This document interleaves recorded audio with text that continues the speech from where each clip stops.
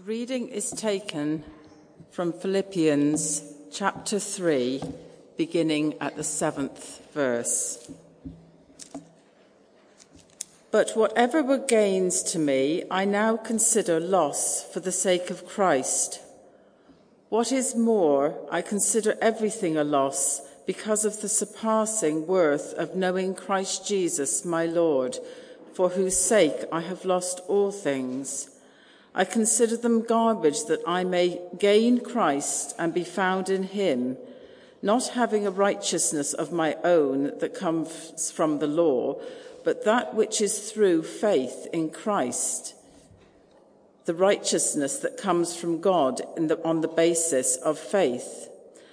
I want to know Christ, yes, to know the power of his resurrection and participation in his sufferings, because like him in his death, and so somehow attaining to the resurrection from the dead. Not that I have already obtained all this, or have already arrived at my goal, but I press on to take hold of that for which Christ Jesus took hold of me. Brothers and sisters, I do not consider myself yet to have taken hold of it, but one thing I do, forgetting what is behind and straining towards what is ahead, I press on towards the goal to win the prize for which God has called me heavenwards in Christ Jesus. All of us, then, who are mature, should take such a view of things. And if, on some point, you think differently, that too God will make clear to you. Only let us live up to what we have already attained. Join together in following my example, brothers and sisters, and just as you have us as a model, keep your eyes on those who live as we do. For as I have often told you before, and now tell you again, even with tears, many live as enemies of the cross of Christ. Their destiny is destruction, their God is their stomach, and their glory is their shame. Their mind is set on earthly things, but our citizenship is in heaven, and we eagerly await a Saviour from there, the Lord Jesus Christ, who by the power that enables him to bring everything under his control will transform our lowly bodies so that they will be like his glorious body. This is the word of the Lord.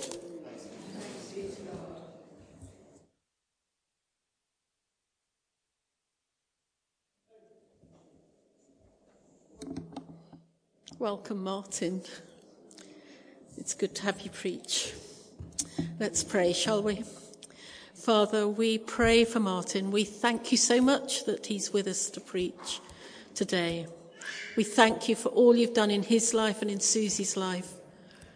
And Father, we pray that we will hear the words you would have us hear today, and that we will not only hear them, but we will act on them, and we will grow closer to you because of them. Amen. Amen. Amen. Thank you, Ursula. Well, I am very glad to be here with you today. I could finish there in a way, because I am very glad to be here with you today, because I might not have been at all. As a lot of you know, I could easily have died, particularly back in April, but the last few years have been quite a time for Susie and myself, and been through all sorts of trials together.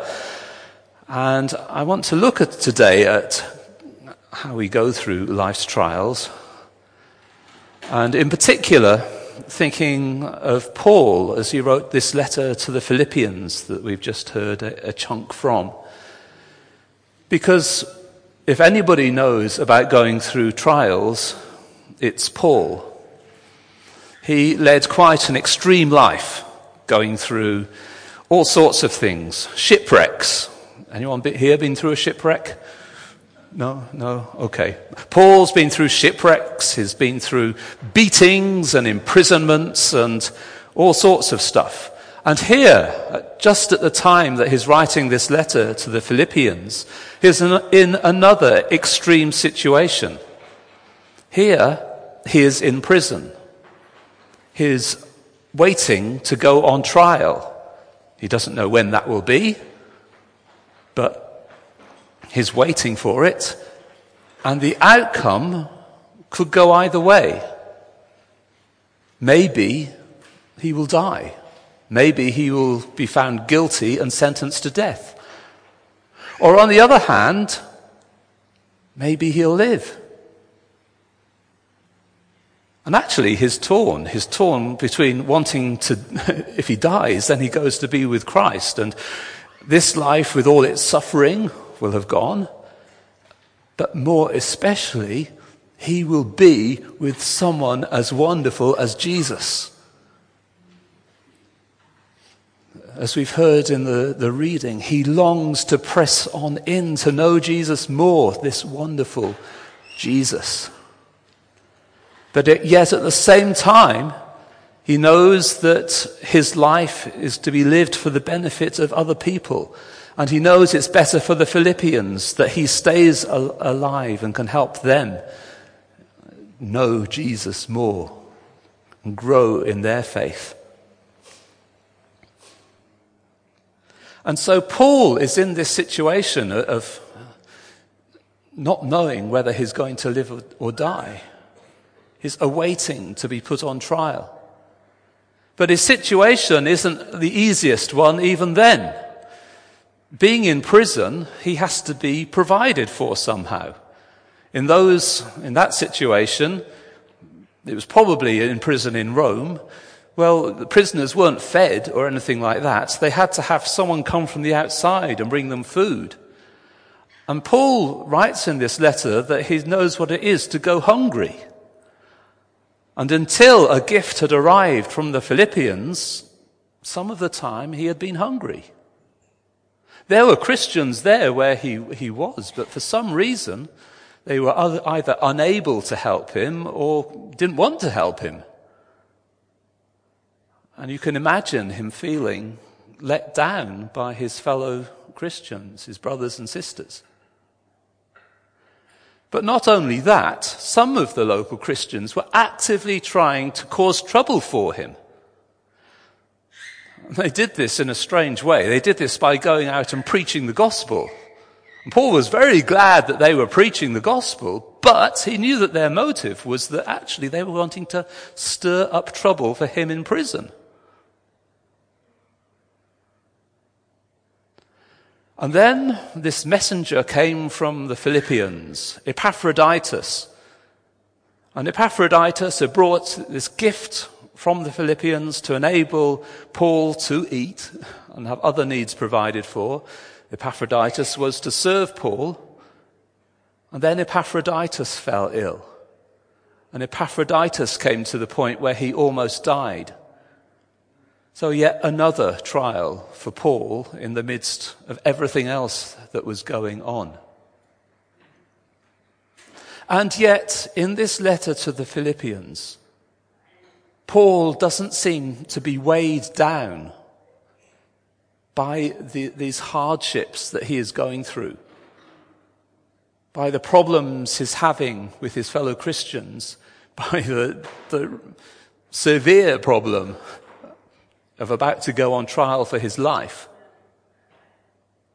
through the experience of being imprisoned. These things are not a weight on Paul. And why is that? It's because he really knows Jesus with him in these situations. We've heard how he said that all the good things that he had before, he now considers a loss for the sake of Christ. He had everything he wanted, actually.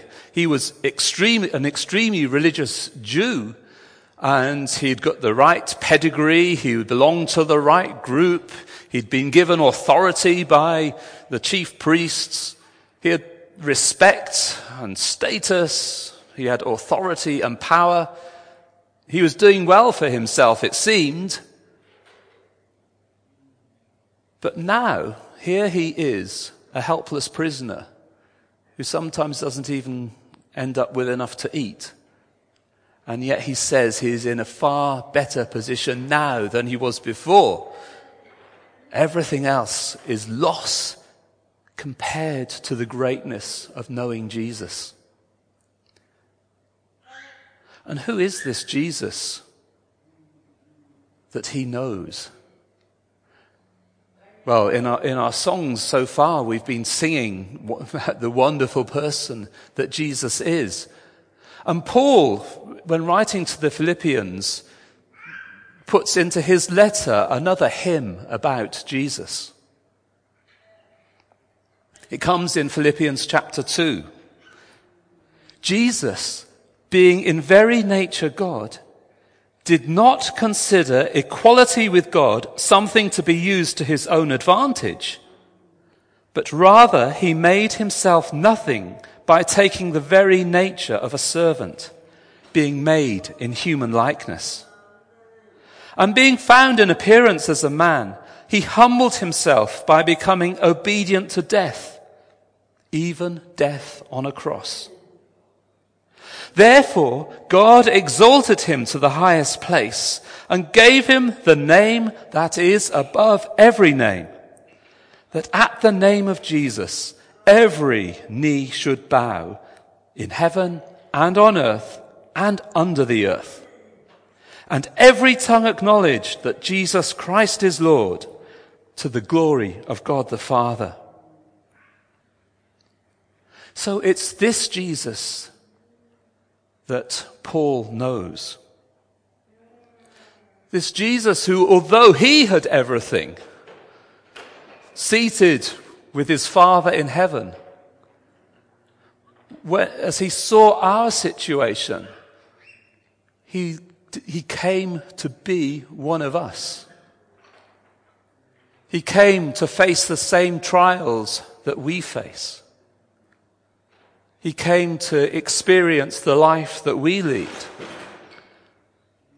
He came to experience a whole bundle of rejection. He experienced a whole lot of false accusation, so that he was condemned to death.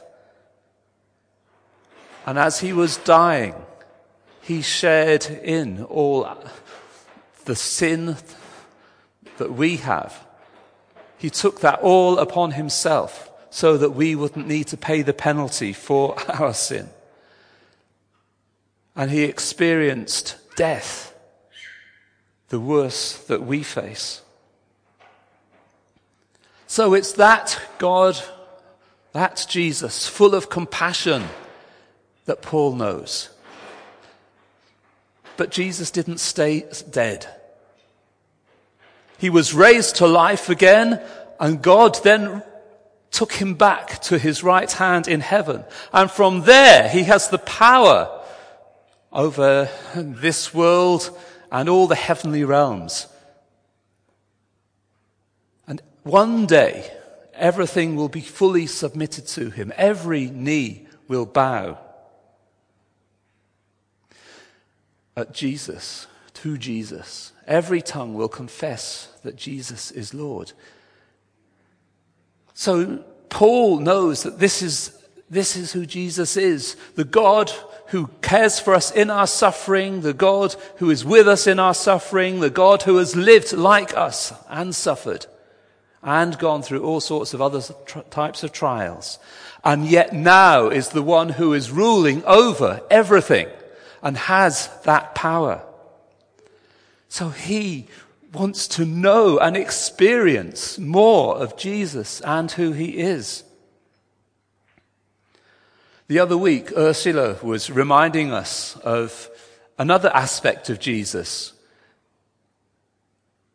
She told us about Jesus' manifesto as he launched his ministry, which was based on the passage in Isaiah, which Paul, being an Old Testament scholar, would have known very well and would know that this is who Jesus is.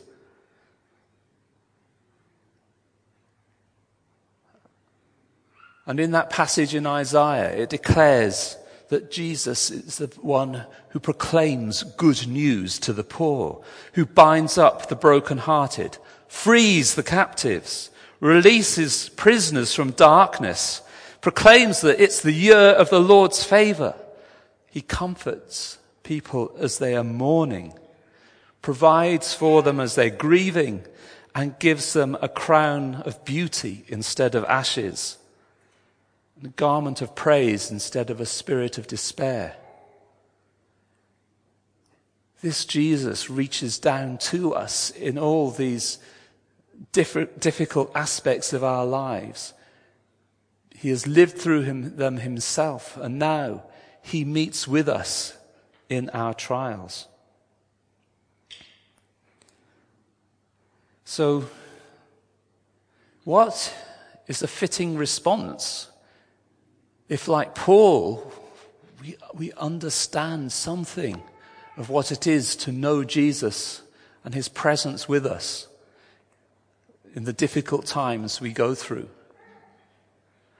I know in this congregation we have plenty of people who've been through difficult times, are going through difficult times, and we know that all of us at some stage will certainly be going through difficult times. And yet Paul himself, in his writing to the Philippians, says, rejoice. Rejoice in the Lord always, even in the midst of these trials. I will say it again, rejoice. Let your gentleness be evident to all. The Lord is near.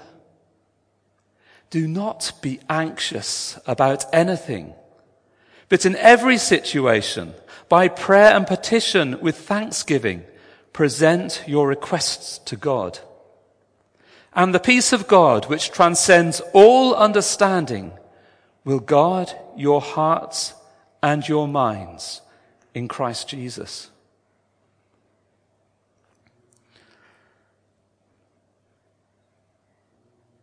It's quite a new way of thinking, perhaps, even in the midst of trials, to actually put our focus much more onto Jesus and knowing him than the difficulty of all we are facing. I've gone through, quite a challenging time. I've experienced something that, I don't know, as far as the medical world is concerned, no one else has experienced, so that's interesting in itself. And actually, Susie and myself are still going through other sorts of trials, but at least my health trial seems to be over now. But basically, because it was so unique, there was a problem with my heart, and the specialists just did not know what to do with it. And they left it for quite a while because they just didn't have a clue what the best form of treatment was. And there were many ways, actually, that I could have ended up dying. First of all, the first symptom that came to light was that I had a whole load of fluid round my heart. There was about 3 litres in the sac round my heart. I don't know if you can imagine walking around with 3 litres of fluid pressing in on your heart. Doctors are actually amazed that I'm still alive as a result of that, even. And the fact that I don't seem to have had my heart affected by it in any major way is quite remarkable. But that fluid was caused by the fact that I had an artery that was expanding and growing. It was an artery right on my heart, and instead of being about the size of a shoelace, it was this sort of size. You see my 3 fingers? It was huge and still growing. And we knew that it could burst at any time, and if it did burst, then I would die. So in a way, I was a bit like Paul in his situation, not knowing if he would live or die. But not only that, this huge artery had sent out a new little bit of blood vessel that had joined up with another one. And so a huge amount of blood from the high pressure side of my system was going into the low pressure part of my system, of my heart, and putting all sorts of strain on my heart in that way. That could have killed me. But the reason the doctors were very slow to do anything was because actually, whatever they could try to do, that might kill me. A bit of a tough situation, really. And even when they did decide what they were going to do, well, they decided. They opened me up to operate, and then they had to throw all their plans out the window and make them up on the spot. Glad I didn't know about that. But even then, once they had successfully operated on me and started my heart up again, my heart was bleeding from everywhere, apparently. And so they had to spend another 3 or 4 hours, after already operating on me from over 10, another 3 or 4 hours stopping the bleeding. And so it is quite amazing that I am standing here before you. So many ways that I could have ended up dying. So many difficulties in facing that sort of situation. And yet, I can say that, as Paul has said in the passage I've just read, that he says, the peace of God, which transcends all understanding, will guard your hearts and your minds in Christ Jesus.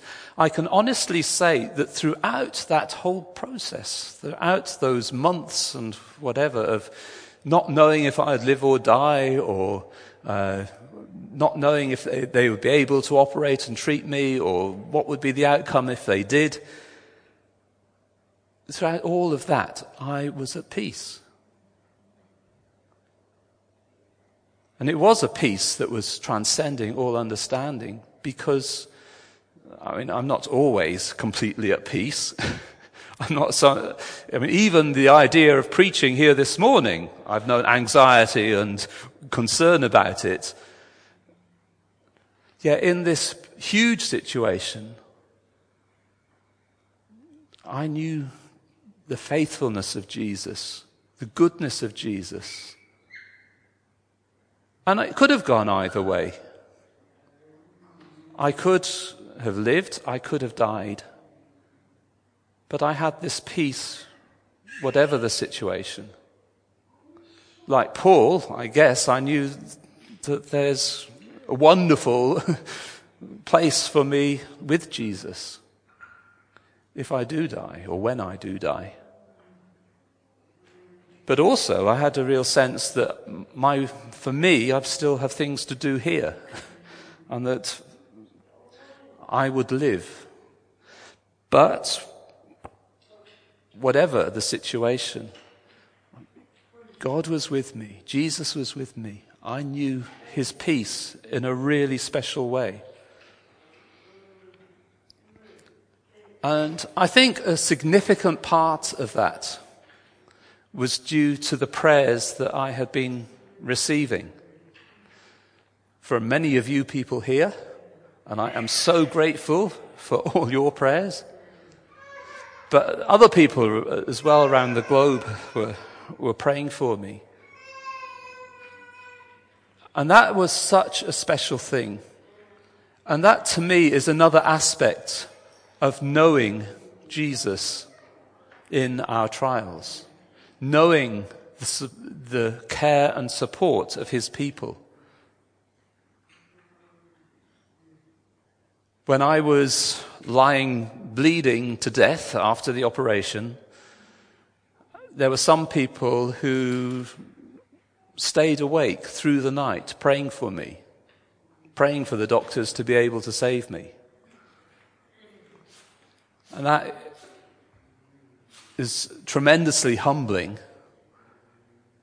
and well, for me, really mind-blowing as well. That people were prepared to do that for me. And that really emphasizes to me the value of Jesus' love through his people. In the midst of our difficult situations, in the midst of our trials, and it's something that Paul values very much. He values the prayers of the Philippians. He asks them to continue to pray for him. He is praying for them. The workers who are with him are praying for the Philippians.